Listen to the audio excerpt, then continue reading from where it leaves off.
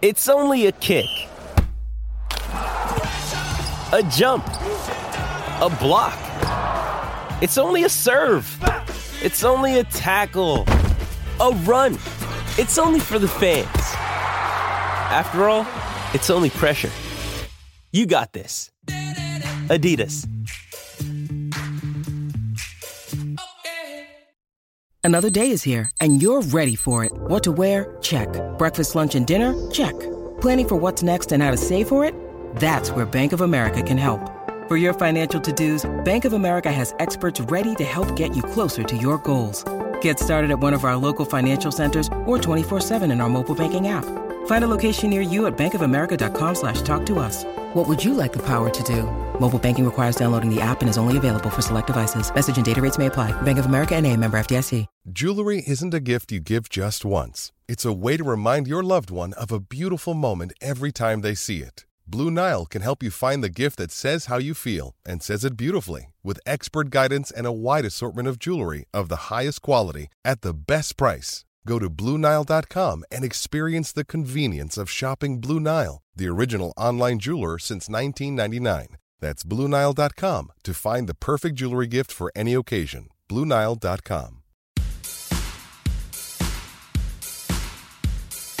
Manchester United responded to a 4-0 defeat away at Anfield with a 3-1 defeat away at Arsenal. Two admittedly difficult games in any season when a good Manchester United team go to both of those stadiums. But the current United team, well, perhaps 2 defeats was to be expected. It certainly was by United's travelling support going to both games.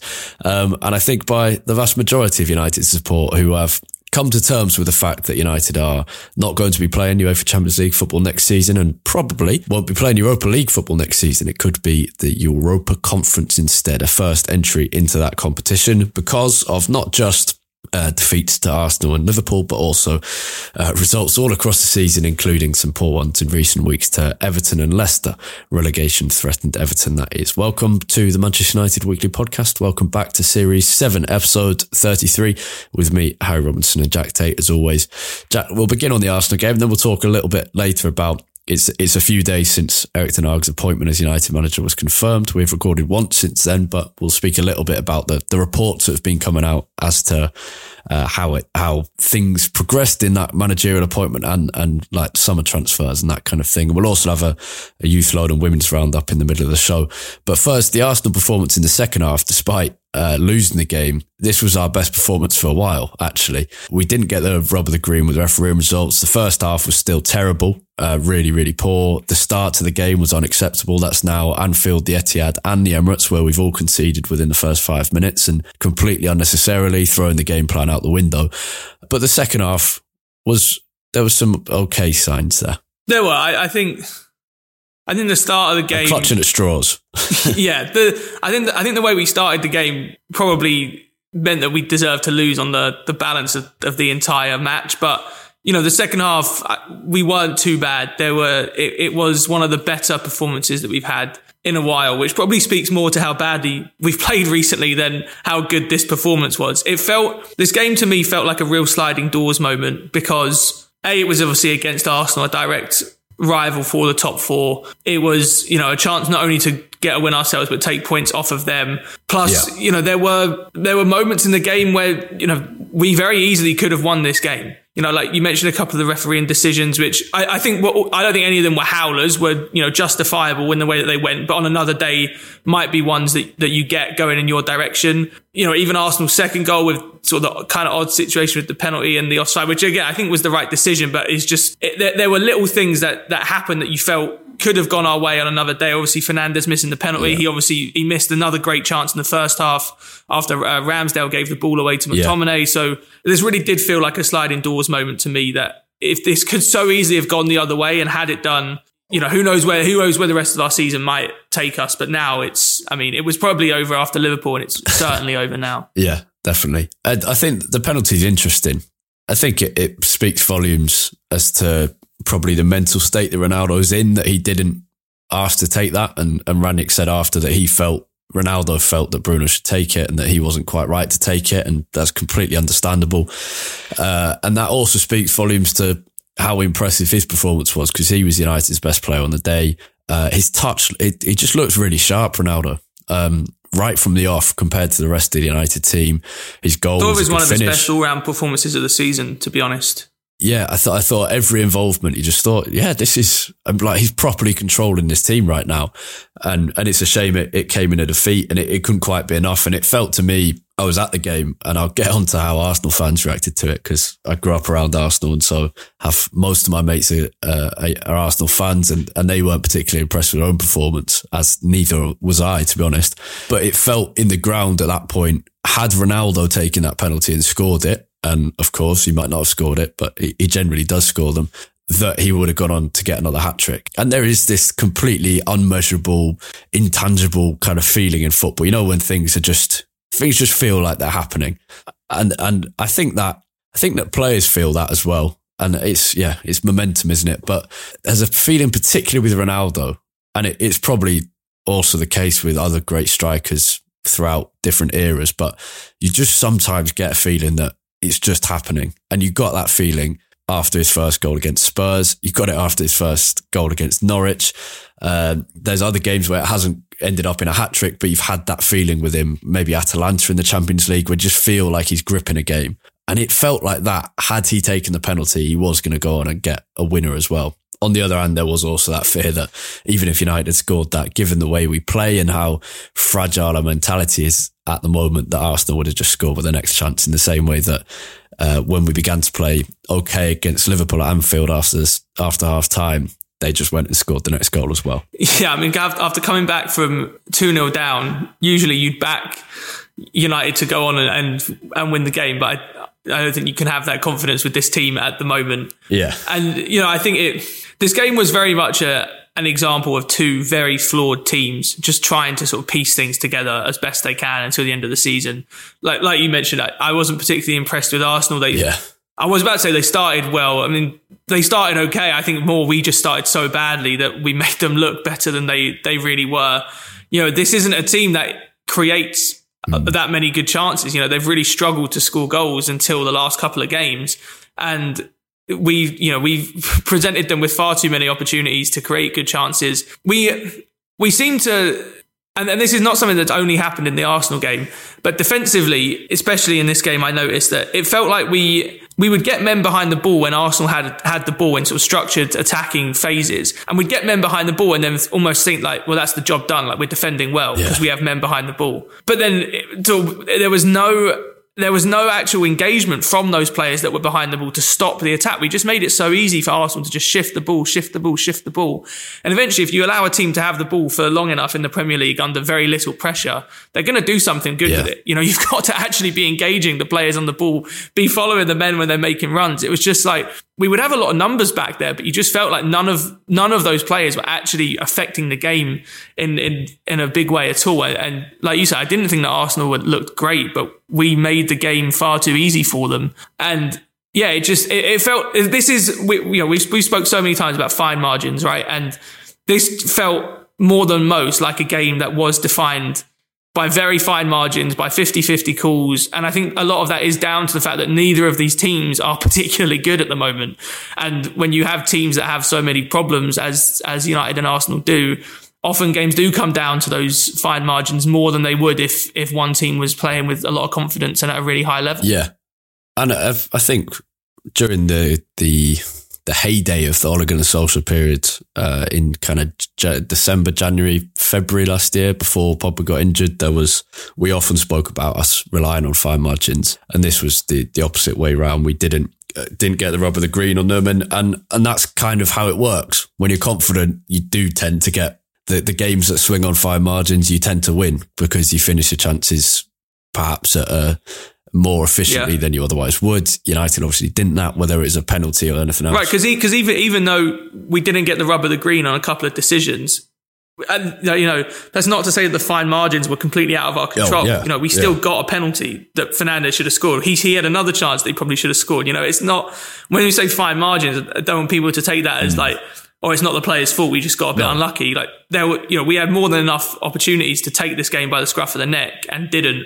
A lot of it down to confidence, you can imagine. Worth saying that this is probably the first time we've lost on fine margins for a while. It's not like we're losing games on fine margins.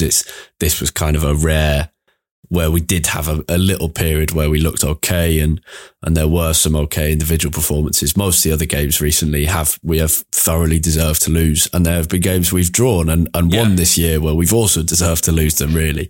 So this is it's certainly not a trend. It's been a really bad week for United, and with the benefit of a couple of days since the Saturday lunchtime game, we're recording on Monday evening, things feel less bad. So we're not being that negative on it, but if I try and transport my mind back a couple of days, it has been a really bad week for the club, and not just in terms of performances on the pitch, but from Ralf Rangnick's comments in the pre-match press conference, where he was kind of modelling United's failure by taking his glasses off. From Rangnick's comments, and obviously Erik ten Hag's been appointed, that gives clarity and a bit of excitement. But also Scott McTominay's comments after the game, I think I can't remember whether it was BT Sport or beIN Sport or even United, but there's been a lot of negative commentary on the club, and much of it justified. And I think it is I can't decide whether people will look back at this week or the 5-0 against Liverpool as kind of the defining week of this terrible season. And maybe it depends whether Liverpool go on to win the league and they look good. It just relies on City winning every game. If Liverpool win the league, then I guess the 4-0 win at Anfield may be looked upon as kind of the point at which they, at least from our perspective, kind of the point their way onto the title.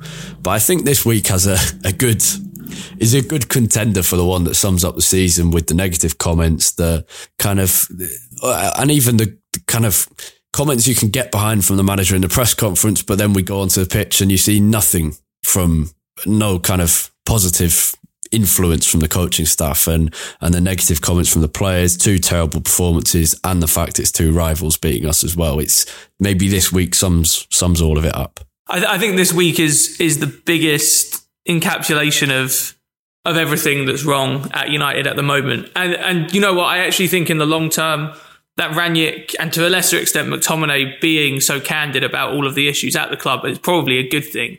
But in terms of summing up, where we are in this current moment, I think, this does feel like the sort of crescendo of what has been a very long and painful build up for a lot of the season.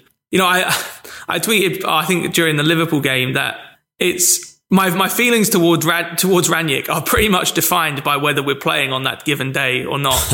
Because on any day when Man United aren't playing, everything I hear from Rangnick is absolutely spot on. And you can't help but feel like he is the best hope that we've had in quite a long time of trying to turn around, what is sort of rotting inside this club.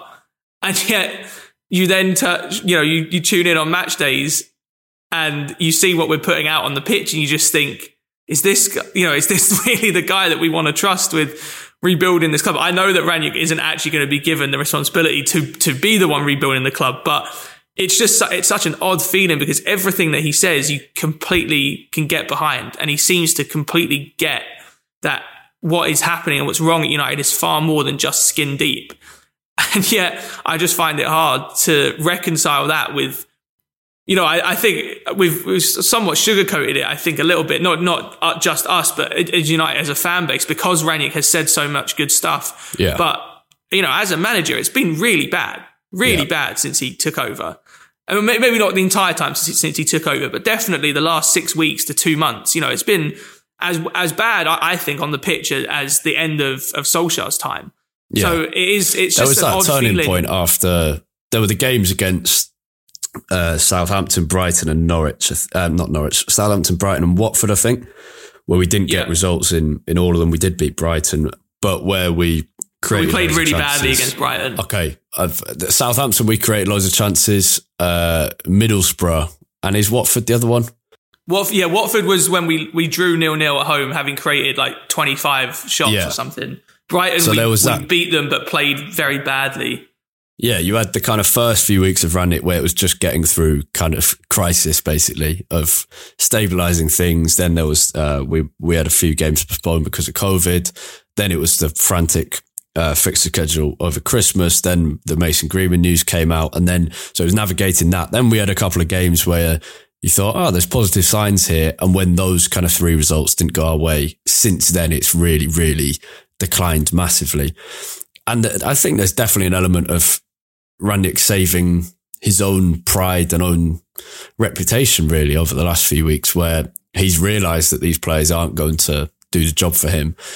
And so he's kind of going on the rhetorical offensive, if that makes sense, kind of outlining the big problems at United and making it clear that this isn't just a him problem, which we could already know, but not everyone will have known that. And I enjoy it as a fan, and I think it's needed, but there's definitely an argument football on the pitch, football wise, that I don't even think it would be my argument that that's certainly not helped the players.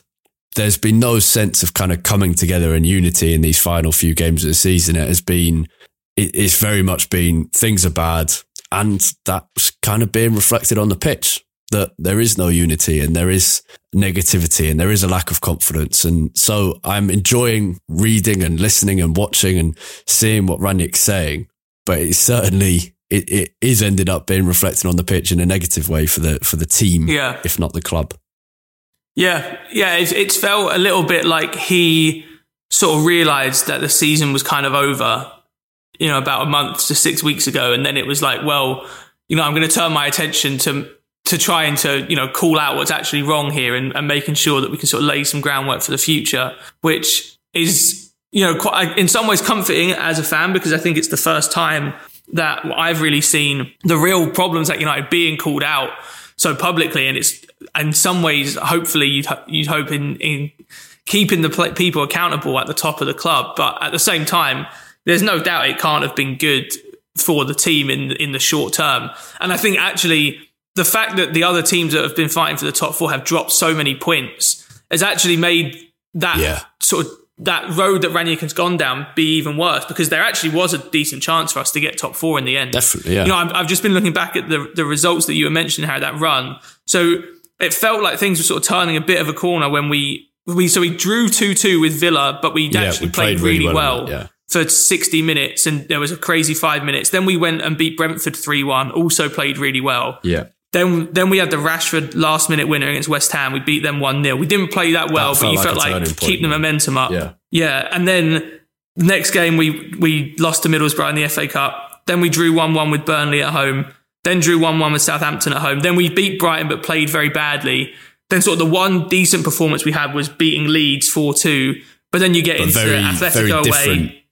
That Leeds game was not of the same ilk as like the draw against Southampton or the good performances where we created lots of chances. It was, we really rose to the occasion and we did what we had to do, but it wasn't like in the same style and identity that the kind of positive performances, the other positive performances had been. Exactly. And then off the back of that, we didn't build on it, because then we went and played terribly away at Atletico. Then we had the 0-0 draw with Watford, and then you get to the Manchester derby where it all sort of came crashing down. So just that period really was, I think, the turning point, because we didn't build on a couple of good performances against Villa and Brentford, and then we just went on this run of a combination of bad performances and bad results. Yeah. Final thing I'll say on the Arsenal game. We haven't dissected it in the most intrinsic detail because it's not pleasant to do. There was, I mean, in short, there was kind of no team shape, and it just looked like we didn't know what to do in defence. It was all improvised, and that was never more clearly shown than the first goal. The final thing I'll say is, as someone who made the journey down, it was strange at the end of the game. McTominay and Sancho, McTominay especially, but also Sancho, both made kind of apology gestures towards the travelling United fans. McTominay especially just stood there looking completely just distraught. And obviously he did a few interviews after when he'd probably calmed himself a little bit, but still hadn't really. Just stood there kind of holding his head in one hand and then came a little bit closer, put both hands up maybe 3 or 4 times, and just looked like he wanted to say sorry. And then Sancho came over and did a similar thing, a bit quicker than McTominay. And a few other players came over and applauded as they normally do. But half of the team, 6 or 7 of the team who were still on the pitch, most of the subs and the manager and the coaching staff all just headed straight down the tunnel. And he thought, this is the easy stuff. And it's a complaint that's often made. And some people will say, oh, why does it matter? And it does. And especially having been at Anfield, I was working at Anfield, maybe fortunately or unfortunately on Tuesday, but you see how much Klopp can get Liverpool's support to help the team when it's needed. And you think that is possible at United. There is the biggest crowd in the league and one of the best travelling supports in England, ready to kind of be exploited there in terms of getting the fans to back the team. And this United side this season, well, actually Solskjaer did manage it a lot, but since Ranić's come in, he hasn't been able to do that. And he did make a big call out for the Atletico game and it kind of worked for the start, but he hasn't done that. And the team are really failing to do that. And the disconnect is massive with most of the players. And it was nice to see McTominay and Sancho do that. And I think appreciated by most people in the away end.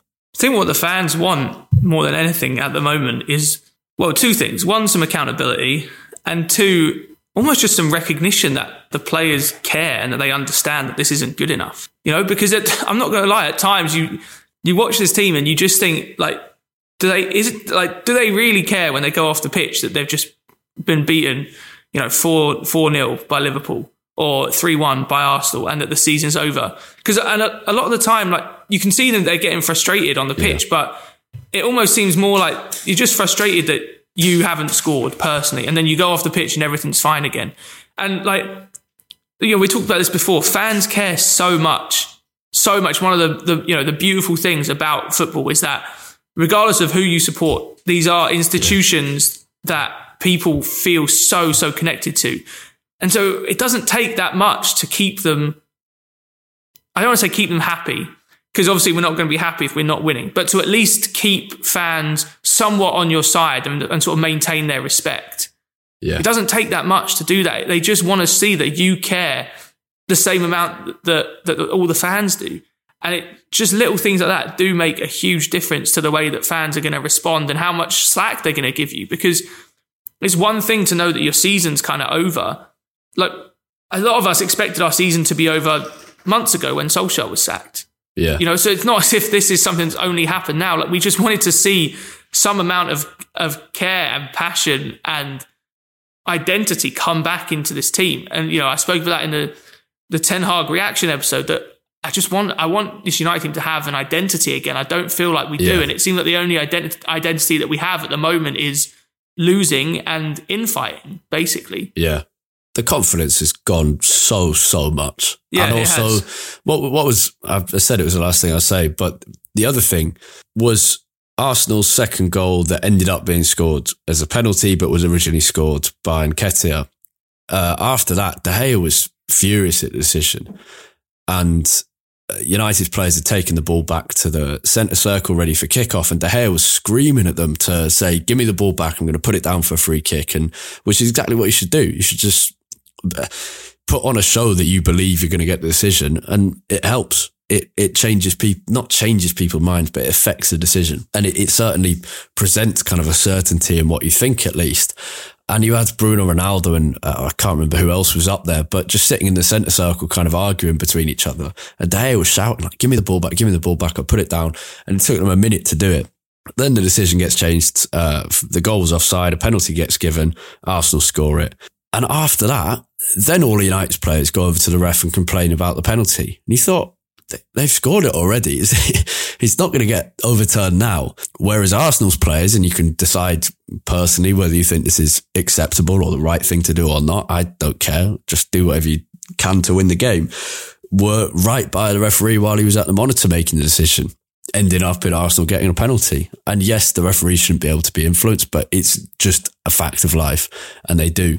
And United's players are terrible at it. And this was one of the biggest examples. I said to you before we talk about on the subject of refereeing, there were plenty of kind of very much contentious decisions in this game. There was also in the Merseyside derby. And the other interesting thing this week was a first WSL game, Women's Super League game, had mic'd up referees on Sky Sports. I didn't watch the game live, but I watched a 5-6 minute clip on YouTube that we can share or put in the description or whatever. And yeah, just fascinating the way I think the thing people found most fascinating was how offside calls, how the referee will tell their assistant through the microphone system every time the pass is played to help the assistant referee look across the line and see if something's offside. That's the kind of little insight that I had never known before and is fascinating, but they're also just the way they dealt with players, authoritative or being chatty to them, that was interesting. And Jack, you've refereed in the past. Would you want mics on referees on live TV? Yeah, 100%. I think it's a great step. I'm so glad that the WSL are trialing it because, listen, I feel for referees a lot when I see sort of the coverage that they are given, because I think a lot of the decisions that they make, even if people disagree with them, are completely justifiable at certain times. And I think they really don't help themselves because, and not the referees as individuals, sort of the whole institution of refereeing and the way it's organized. I don't think they help themselves because they keep it shrouded in such secrecy. You know, there are so many decisions where if you've had the benefit of being a referee or sort of knowing the process that they have to go through, even if you might disagree with the eventual outcome, you can completely respect and understand the process that they've gone through to make the decision. And yet, because we don't get any of that insight, it's so easy for, you know, pundits on Sky Sports or wherever to sit there and, you know, berate every little thing about the decision because all they see is the outcome, when actually the process is also important and the process that you go through. I think the more information is given, it will have two benefits. One, it will help to raise the standard of refereeing because they will feel like they can't get away with it now if they sort of make a decision that is unjustifiable or where they did get the process wrong. And two, it will help fans, pundits, you know, anyone involved in the game, will help them understand the thinking that goes into decisions. So I think from both sides, it should be a good thing. Like I think sort of taking our game against Arsenal is probably a good example. Like they were all, so if you take the Sancho and Elanga possible penalties and then the Nketiah, he was potentially offside for Xhaka's goal for blocking De Gea's view. Yeah. All three of those decisions, I think, could have gone either way and are perfectly justifiable. As a United fan, of course, you sort of come out of that game and you say, well, we're a bit unlucky that all three of those went against us. But I think all were perfectly fine and justifiable decisions.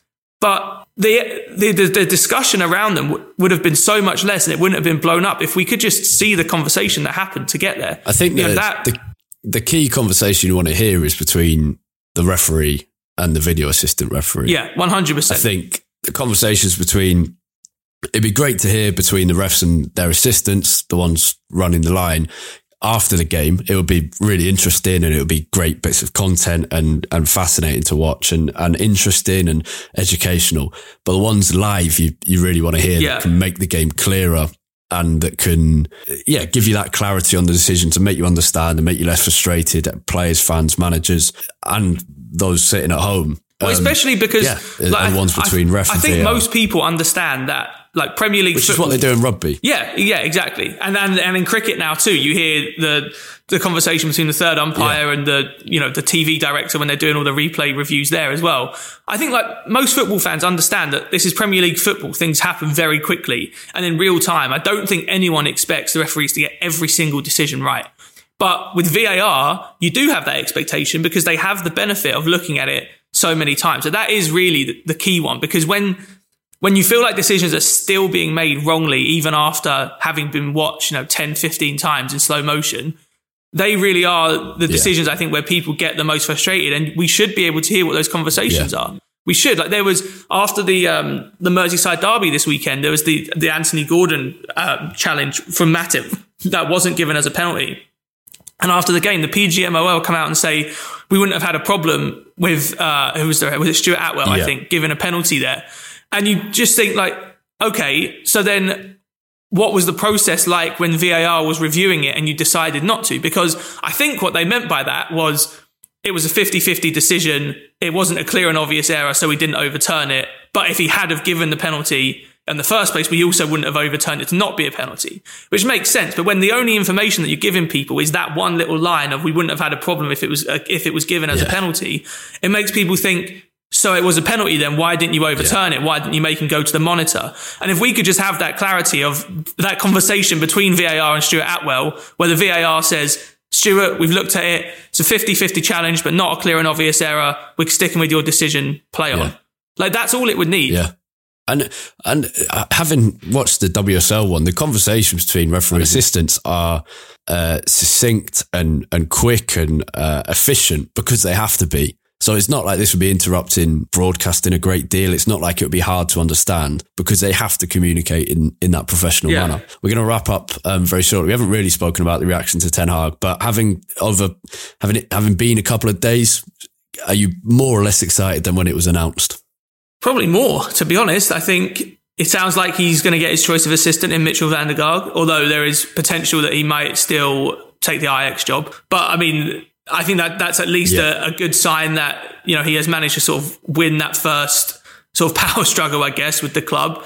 There's just been news come out as we're recording that he's scheduled sort of one-on-one meetings with all of the players. It seems to me like he's laying the groundwork well. And I mean, it obviously remains to be seen how everything actually sort of plays out. But I think you couldn't have really asked for much more in the few days after it was formally announced. And it really now, I think, just comes down to how sort of those conversations go and how he views this squad fitting into what he wants to do. I guess the only potential sort of negative story that's come out is there was one, I can't remember from who it was, that I saw on Twitter, that apparently some of the players are underwhelmed. Yeah. Which, you know, is kind of to be expected, to be honest. I think it was always going to come out that there was some kind of story like that from some player's agent who, you know, thinks their player won't fit in well with that system and might be sold or something like that. Sometimes it is players, but more often it's agents kind of trying to work something for their client. I think in terms of things I've read,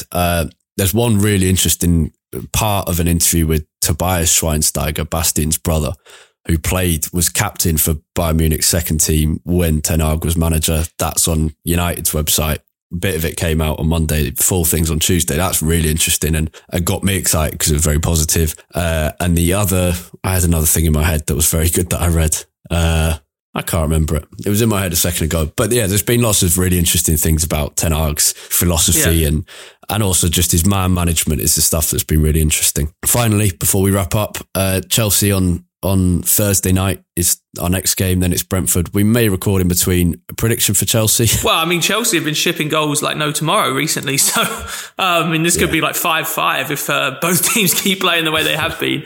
But I mean, probably a serious prediction. 2-1 Chelsea. Yeah. I'd hope we'd score at home. And I'll take that.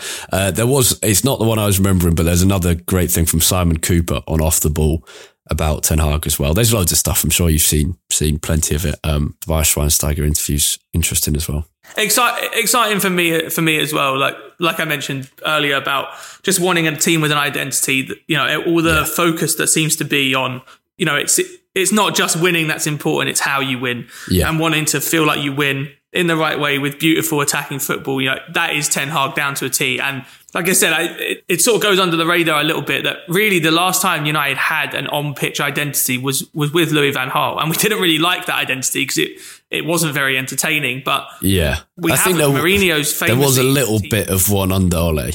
There was an identity under Ole. It's just it wasn't. I think more at the start though. It was when we became this sort of really good counter-attacking team. When we became a bit more established under Solskjaer, I think that sort of went away a little bit. Yeah, agreed. The other thing I was thinking of is Training Ground Guru, who is a great website, loads of interesting stuff, particularly if you like kind of like your coaching and the behind the scenes work at academies and first team as well. They're hosting a podcast in an evening with René Moulenstein, who will no doubt be asked about Ten Hag. So that'll be kind of a fresh opinion and that'll be something really interesting as well. I think that'll be on their podcast in the next few days. And unique as someone who knows both about Ten Hag and about United as well. Yeah, exactly. And rumoured that he may have a role with the club in the future, but I don't know how reliable those reports are. Okay, let's start a Youth Loan and Women's Roundup with the FA Youth Cup. Not been played yet. The date is Wednesday, 11th of May. United under-18s playing Nottingham Forest, looking for the club's 11th, which would be a record 11th FA Youth Cup triumph. There have been 10 in the past. Chelsea are next best on 9. You will have read plenty about it or heard me talk about it, but it's a very exciting occasion. A couple of weeks' time, 28,000 tickets sold already. United hoping to break the FA Youth Cup record by selling another 10 or 15,000 on top of that. All tickets for £1. All proceeds from those tickets go to the Manchester United Foundation, which supports some great causes across Manchester and elsewhere. So if you're local and free on that night, highly recommend going down. The FA Youth Cup final is normally brilliant quality as well. And this team is very exciting.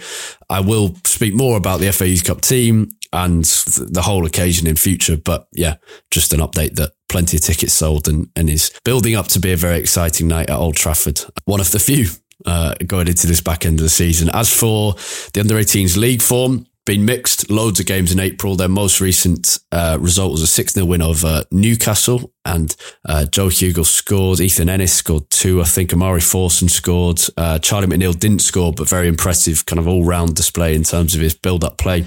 That was a good result, and United have missed chances in their few games before that. There was a 1-0 loss to Burnley. There was a draw, I think, against Wolves. A few chances missed in those games, but very, as the lead coach Travis Binion said, made up for in that Newcastle game by scoring 6 goals. So that was a good win. The form's okay. There are some players really on fire, Ethan Ennis being one of them, who hasn't really had a role in the FA Youth Cup team. So it'll be interesting to see whether he might be able to squeeze his way into a starting spot. I think probably not. It'll be Alejandro Garnacho and Sam Mather on the wings, as it has been throughout. But Ennis is in great form. And obviously Alejandro Garnacho being with the first team, so not playing for the 18s at the moment, but 99% sure he will play in the FA Youth Cup final.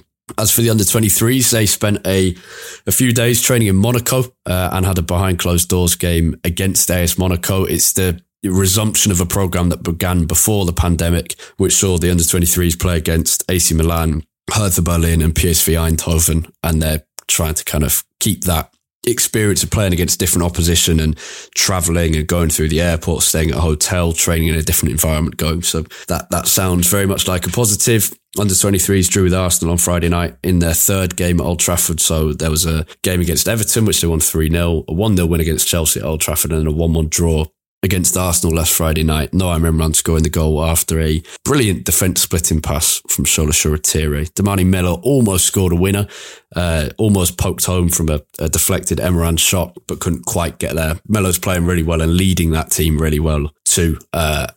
Come back, not a different player, but a much more well-rounded and much more leading player after his loan at Salford City, even though he barely played at Salford. So that shows the benefit of a loan, even if you don't play.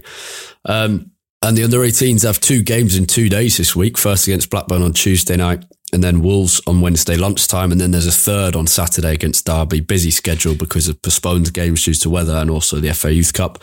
That'll be a test. And the under-23s finished their Premier League 2 season with an away game at Liverpool on Sunday at 2 p.m.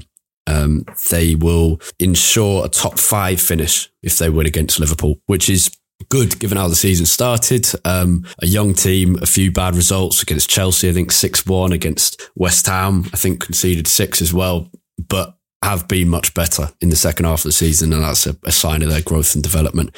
As for loan moves, Mate Kovar, probably the star of the recent weeks, kept 4 consecutive clean sheets for Burton Albion. The first clean sheet was on his debut. He signed for Burton in January on loan, and Jimmy Floyd Hasselbank, the manager, said he was just giving him a chance in the back end of the season. He gave him that chance, kept a clean sheet, and then kept 3 on the bounce. Against Wigan Athletic, Accrington Stanley and Rotherham. So that's great for Kovar. He got a couple of Man of the Match awards and an EFL Team of the Week award as well. So brilliant for him. Czech Republic goalkeeper. I don't know whether he'll stay in the side for the rest of the games, but you'd like to hope so. And yeah, real positive for him to round off a loan move, which has been a good experience, but now has also been kind of a real confidence boost as well. Ethan Laird, having 3 starts in the last fortnight for FC Bournemouth, so that's good as well. After a great first half of the season at Swansea City, and then didn't really play for Bournemouth, looked a bit of a strange move, partly because of injury, but also didn't fit into their promotion-chasing team. But now he's getting a few games as they look to cement that second place in the Championship, where Fulham have just been automatically promoted from. Nottingham Forest going for promotion and possibly automatic. They could beat Bournemouth to it, but more likely to be in the playoffs, which will be played 13th to 17th of May. James Garner obviously involved in then.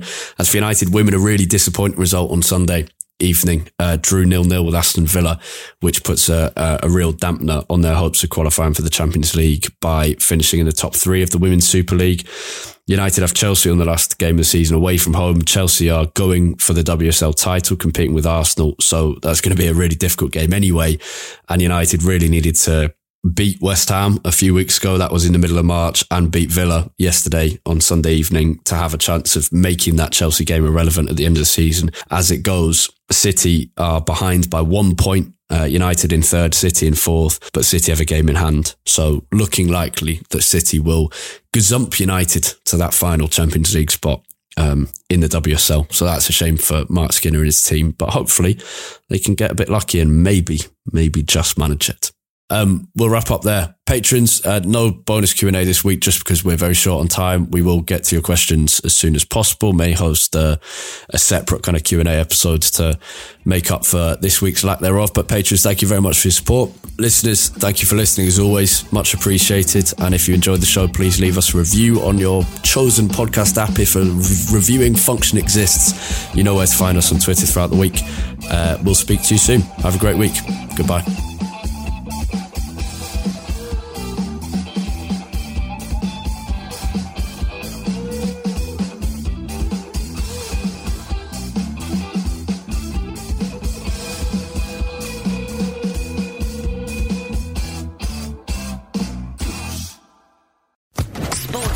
Podcast Network. Step into the world of power, loyalty, and luck. I'm gonna make him an offer he can't refuse. With family, cannolis, and spins mean everything. Now, you wanna get mixed up in the family business. Introducing The Godfather at ChumbaCasino.com. Test your luck in the shadowy world of The Godfather slot. Someday, I will call upon you to do a service for me. Play The Godfather, now at ChumbaCasino.com. Welcome to the family. No purchase necessary. VGW Group. Void where prohibited by law. 18+. Terms and conditions apply.